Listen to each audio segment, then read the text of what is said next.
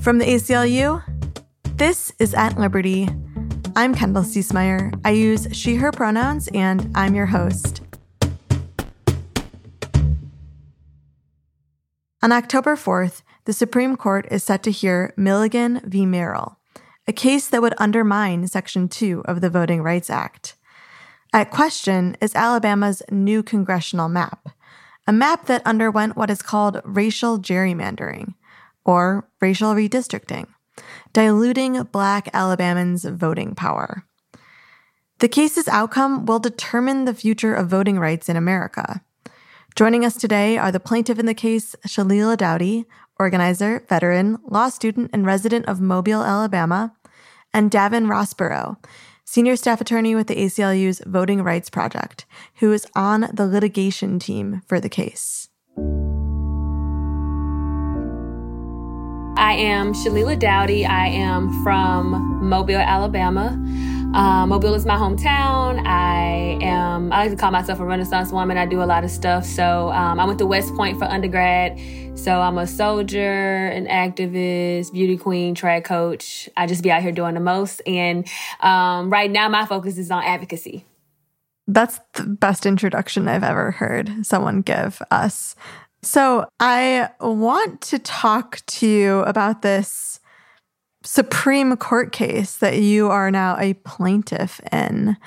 At the center of this case is the congressional district map in Alabama. I want to start by talking about Alabama and the people who live there before we get into the legal details. Alabama is your home. What did it feel like to see this map for the first time and to understand how it will impact the voting power of your community? I've lived in Alabama, I was about to say my whole life, but until I was 18, and then I went to college and was in the Army, and I came back home. So I knew with the 2020 census comes the redrawing of the maps because of the reapportionment of the population. People move around.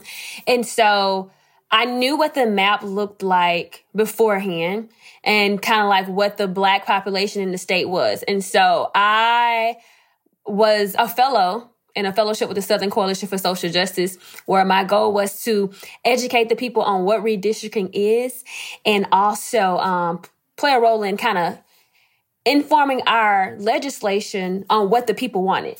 So looking at our map beforehand, we have 7 congressional districts. Only one of the districts was drawn in a way where a Black candidate could be elected.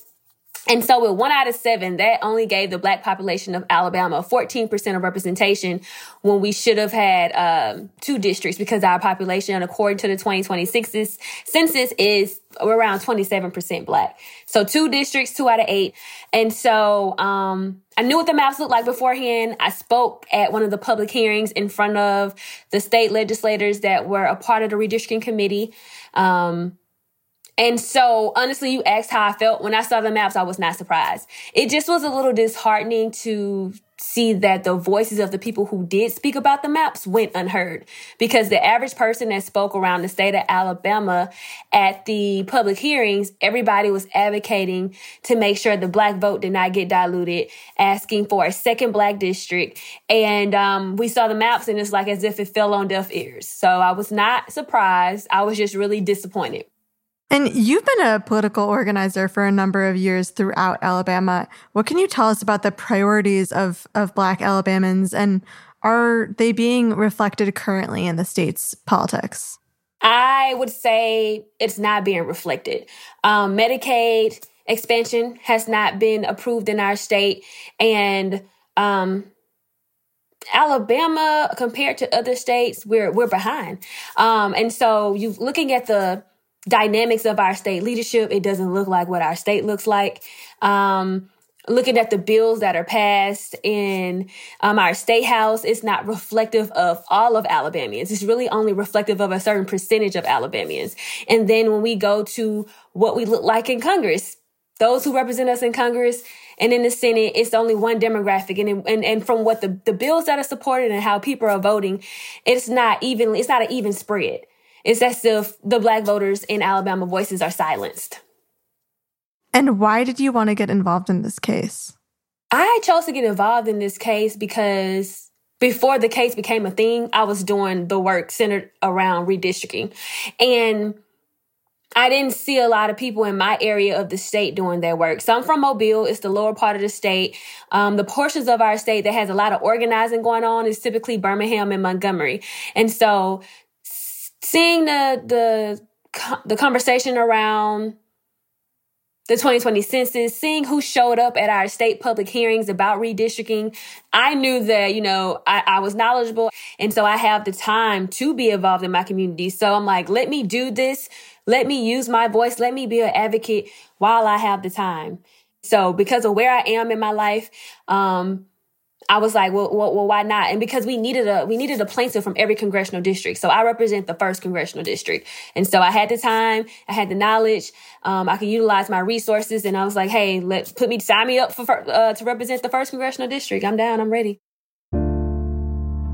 Shalila joined with other impacted Black voters, the NAACP Legal Defense Fund, the ACLU of Alabama, other civil rights organizations in the area, and ACLU National to file a lawsuit to block Alabama's new congressional map from taking effect, claiming it violated Section 2 of the Voting Rights Act, diluting Black voting power in the state. I sat down with Devin Rossborough, senior staff attorney at the ACLU's Voting Rights Project, to learn more about the case and the oral arguments set for October 4th. So, Devin, before we get into the nitty-gritty of the legal case ahead of Milligan v. Merrill, I want to lay some historical groundwork. So I think when most of us think about protecting voting rights, we think about the Voting Rights Act of 1965. For those of us who might be a little unfamiliar with the VRA, can you give us a mini history lesson? I will do my best. As you mentioned, Congress passed the Voting Rights Act of 1965 in response to persistent discrimination in all aspects of voting against particularly Black voters, and particularly in the South, but all over, really, targeting different groups of voters of color. And it had several key provisions. One of them, which our case is about, is Section 2 of the Voting Rights Act, which is basically a nationwide ban on racial discrimination in voting. Another key provision is Section 4 and 5 of the Voting Rights Act, which basically said for jurisdictions, whether they're states as a whole or whether they're counties or cities that had a pervasive history of racial discrimination in voting, before they made any change to voting practices or their districting maps, they had to go to either the Federal Department of Justice or to a federal court to seek to what they call pre-clear those changes and basically get a sign-off that they did not push back or harm the voting rights of voters of color. So a lot of people, as you mentioned, are probably familiar with the Shelby County decision. That concerns Section 5 of the Voting Rights Act, where this really important mechanism that covered a number of whole states, they would have to seek approval to pre-clear. And what the Roberts Court ultimately said was, well, we're not saying that you can't ever do this, but your formula is out of date. It unfairly targets the South, and there's this equal sovereignty problem where you're treating different jurisdictions differently. And we think that there's constitutional problems with that. So we're wiping out the formula. So after 2013, all of these jurisdictions like Alabama, with these pervasive history of racial discrimination, they could make whatever changes they want without pre-approval. So this case concerns Section 2 of the Voting Rights Act, correct? That's exactly right. Section 2 covers everywhere, the whole country, all the states, all the different jurisdictions. And it basically says, this was passed as a nationwide ban on discrimination in voting, which can concern voting practices, things like, cutbacks to polling places, voter ID laws, restrictions on early voting, or what we would call vote dilution through redistricting. The way district lines are drawn to determine who your representatives are. And so, that in the 1970s, there was more litigation around how district lines were drawn. So this was litigated over time. You're looking at impact to sort of get at intent. Like just showing impact alone isn't really enough, but it's a way of acknowledging in all but the rarest cases, despite discrimination being at work, it's going to be really hard to prove that. Got it. And all of this is leading us to the case at hand, Milligan versus Merrill, which is also coming out of Alabama. What can you tell us about the details of this case? So Alabama's congressional map has, as Alabama actually says in their Supreme Court brief, has looked very similar to their congressional map since the early 1970s. Right around the time it was very much fighting the implications of the Voting Rights Act. And so basically, Alabama has 7 congressional districts. 27% of the population is Black. There are growing, but still much smaller proportions of other groups of color. And white voters are still in the majority in Alabama. But white Alabamians have been declining in population steadily over the past several decades. So from the 1970s and certainly before then through like 1990, Alabama's maps were drawn such that Black voters were never able to elect a single candidate of choice across the 7 congressional districts. Basically, and in particular, this historic region in Alabama known as the Black Belt, which runs through Montgomery and Selma and has a longstanding history, has been what we call cracked into 4 different congressional districts. So, in other words, lines drawn to minimize the influence of Black voters in any one district. In the early 1990s, there was a lawsuit under the Voting Rights Act challenging this. And ultimately, there was a compromise made where a federal court approved a new map, which didn't really fix all of the underlying cracking, but it created one majority Black congressional district, District 7, in which Black voters were finally able to elect a representative choice. Okay, you get one. That's just exactly. And in the other districts, we're going to continue to keep the population, because Alabama's very low, like 30% or under Black, and all the rest of those districts still cracking the rest of the Black Belt, cracking the city of Montgomery into 2 or 3 different districts consistently, despite the ability to, despite basically the Black Belt being a community of interest, it's cracked into all these different districts, like despite a lot of common culture, common problems across that area. And so basically they did the same thing in this map. Despite, again, a declining white population, they continue to crack the Black Belt. And their own words are really telling. They justified it. They said there's a common French-Spanish colonial heritage here. So basically a common white ethnic heritage that they are prioritizing keeping together while cracking the Black Belt. They're hiding under some kind of like, oh, this is a culture we're trying to keep together and protect. And I think that's a facade. I think you're exactly right. And I think it's telling that those 2 counties, which are the Gulf counties in Alabama, were not together in the same congressional district until, wait for it, right after 1970, when the Voting Rights Act, the first cycle of the Voting Rights Act came into play. Then they unite these 2 majority white counties, which if they hadn't done that, the city of Mobile is majority Black, but the county of Mobile is majority white. And Baldwin County is large majority white. So I think, you're exactly getting at it. They're prioritizing this majority white community of interest and keeping that together at the expense of the most crucial, well-known community of interest in the state, the majority Black Belt. Right. Okay, so in 2021, we looked at the map, we identified the problems that you have just described, and we got with our partners and we said we can do something about this. So what did we do? Along with the NAACP Legal Defense Fund, LDF, a couple of law firm partners in the ACLU of Alabama, of course, National ACLU Voting Rights Project. We represent currently 4 individuals and 2 organizations who have members, Greater Birmingham Ministries and the NAACP of Alabama, and we sued Alabama. So basically said, we have evidence here to show that we are very likely to win under Section 2 of the Voting Rights Act, that this is a racially dilutive districting plan because of the way it packs and cracks Black voters.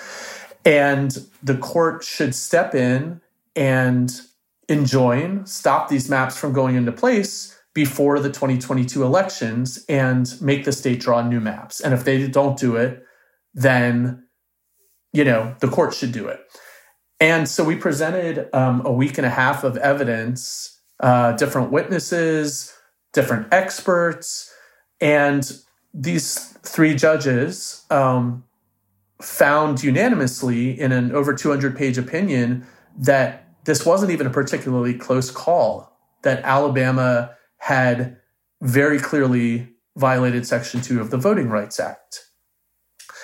And then, of course, in a pattern that has played out consistently in voting cases over the last number of years, Alabama went directly to the Supreme Court and they sought what's called a stay. In other words, until the Supreme Court has a chance to fully consider everything and decide whether or not we're right, you should put this decision on hold and let us run our elections under the maps we passed. And in a 5-4 decision, with actually Chief Justice Roberts joining us, the Supreme Court said, okay, we're going to put this case on hold. Chief Justice Roberts said, the plaintiffs here, us, they did prove under the current standard, under the standard we have laid out for years, they've proven a likely Voting Rights Act violation. So I would keep this injunction in place and make them draw new maps. I also think, that's what Chief Justice Roberts said, that there's confusion in the standard. So he said, I would take this case to then actually hear it on the merits. And then you have Justice Kavanaugh saying, well, I'm not so sure under the current standard, but, I think this is too close to the election. This idea you might have heard about called the Purcell principle, which is ever expanding. Despite it being 4 months to the next election, I think this is too close. This isn't clear cut. And so we're going to stay this and we're going to take up the case fully and hear the case. So basically, despite the district court's decision, finding a likely violation, we're going to allow this map to go into effect in 2022. All of this happened, all of the Supreme Court activity happened under what we call the shadow docket, which is kind of hidden. It's not going to make huge headlines, and we're not going to read these big opinions where we really are going to be able to understand everything that the court is thinking. And I think, more and more activity that we have become concerned about has happened in under the shadow docket in recent years. What did you make of this move by the Supreme Court to say, hey, we're actually going to take up this case now and hear it on the merits? Did that make you nervous? Well, I mean, it's unfortunate for a couple of reasons, I think. Number one, of course, the shadow docket and this ever-expanding Purcell principle of, despite findings that laws are likely violate the Voting Rights Act or unconstitutional, we're going to let them play out because of some vague speculation that it might confuse election officials or voters. Now, granted, there might be some situations where that could be actually borne out, but the record certainly did not bear it out here. There was plenty of time and place to draw new maps, and the state was being afforded the first opportunity to do so. So it's very disappointing, and it's not the first case this has happened under the shadow docket, where basically there's no argument, briefing plays out over the course of about a week, and then there's a decision without much explanation at all. And so it's discouraging. It's tough to hear, particularly for your clients who fought so hard for this, that despite the victory we had, that it's going to be stayed. In terms of the court deciding to accept the case, we would have preferred that the Supreme Court did not take this case because, Alabama, in their argument to try to get the Supreme Court to take this case, advanced some very radical arguments that would remake Section 2 of the Voting Rights Act. And so, what were those radical arguments? Well, we have to prove that their districting plan was unexplainable on any basis other than race. They're saying we should take race out of it completely. And so we should compare this just purely demonstrative map that we have to draw to show here's an example of how we could redraw the districts in a way that still comport with reasonable districting principles. We're not drawing crazy looking districts here that would afford Black voters greater representation. So they say, okay, we should compare the plaintiff's map to a map that doesn't consider race at all.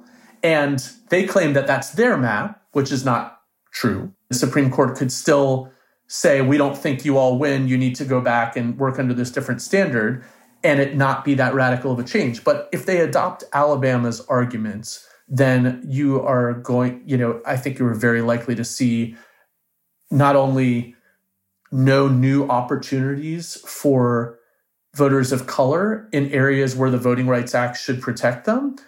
It could lock in place current maps, but it could also allow states to eliminate existing districts because those race-neutral maps don't take into account a lot and could eliminate existing districts. And so it's a very dangerous standard.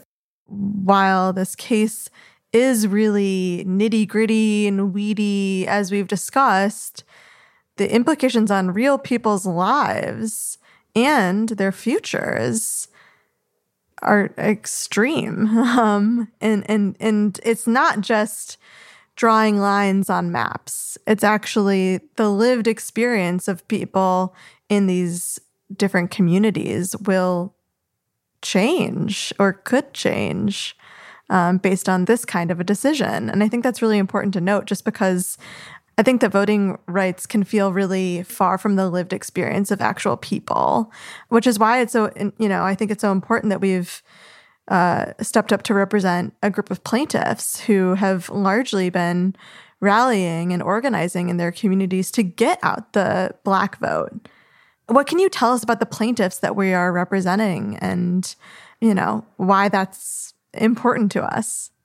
Yeah, absolutely. I mean, and it's really at the heart of this, and really is what should give everyone at least some hope. Folks like our plaintiffs, both the organizations, Greater Birmingham Ministries and NAACP of Alabama, and our individual plaintiffs, Evan Milligan, Letitia Jackson, Shalila Dowdy, Kadita Stone. These are individuals who are pushing against these headwinds and seeking to organize their communities. And I mean, the consequences are significant. So, take a couple of our plaintiffs, Evan Milligan, Kadita Stone, they both live in Montgomery. And it has consistently been divided among 2 or 3 different congressional district lines running right through the middle of the city.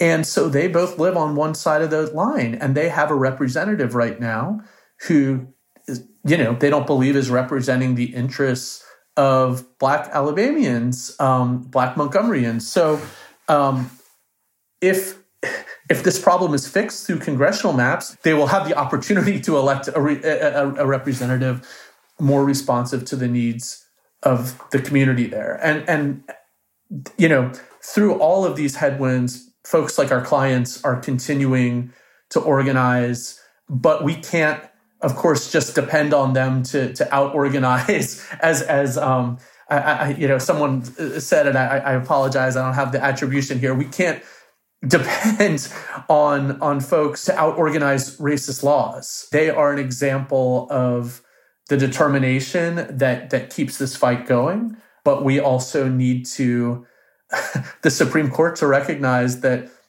Congress meant this to be a powerful weapon against pervasive racial discrimination. And if it takes away that tool, that the consequences would be significant. I do hear on a consistent basis, oh, I'm not going to vote. My vote doesn't matter. Nothing changes. But I always take it back to where we've come from and where we are now. And somebody had to fight then for us to get at least where we are now. For Shalila, looking to history is what keeps certain that this fight matters and gives her the energy for the long haul. We should not be comfortable because the playing field is not even right now, and that we do have to continue to fight, because if we don't, we stay stagnant and we stay where we are. So being able to make them think about where we came from. And so Alabama's leading the way in this redistricting, black vote dilution cause. But Alabama kind of led the way in voting rights back in the day. I don't think there's a voting rights museum anywhere in America except for in Selma. Bloody Sunday, they were literally trying to cross a bridge to go register to vote, to walk 40 to 50 miles to register to vote, to start the walk. They weren't even trying to just vote at that point. And so what I try to do is talk about these voter suppression laws that are being passed across the country.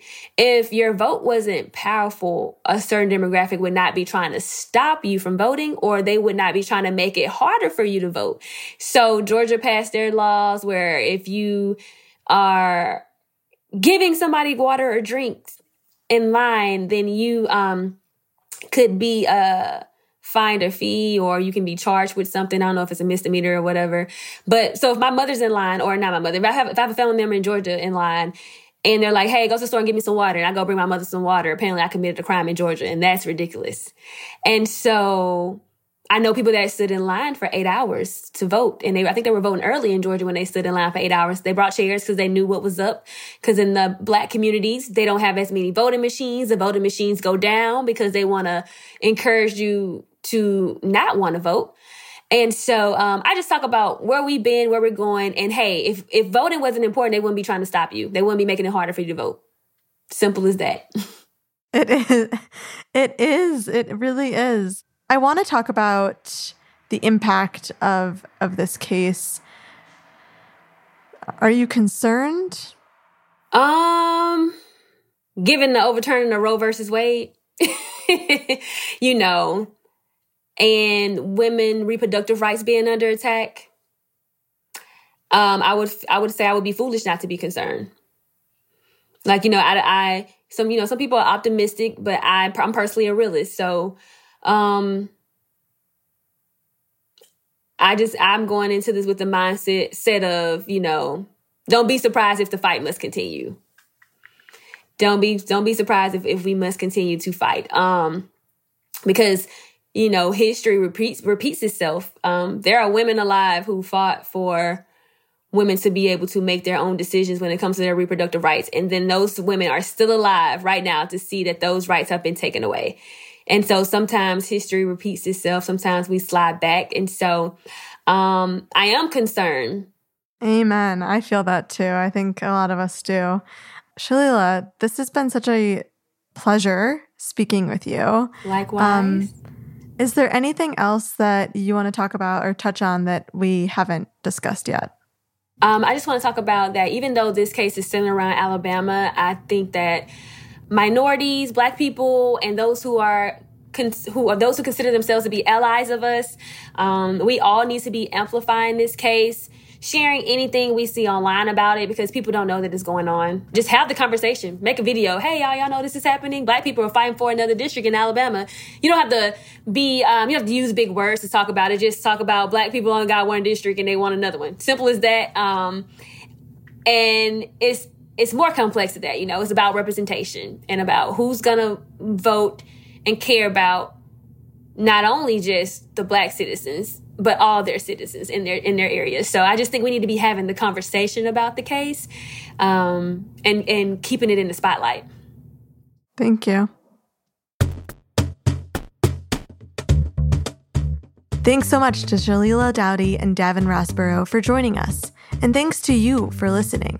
If you enjoyed this episode, please subscribe to At Liberty wherever you get your podcasts. and rate and review the show. We really appreciate the feedback. Until next week, stay strong.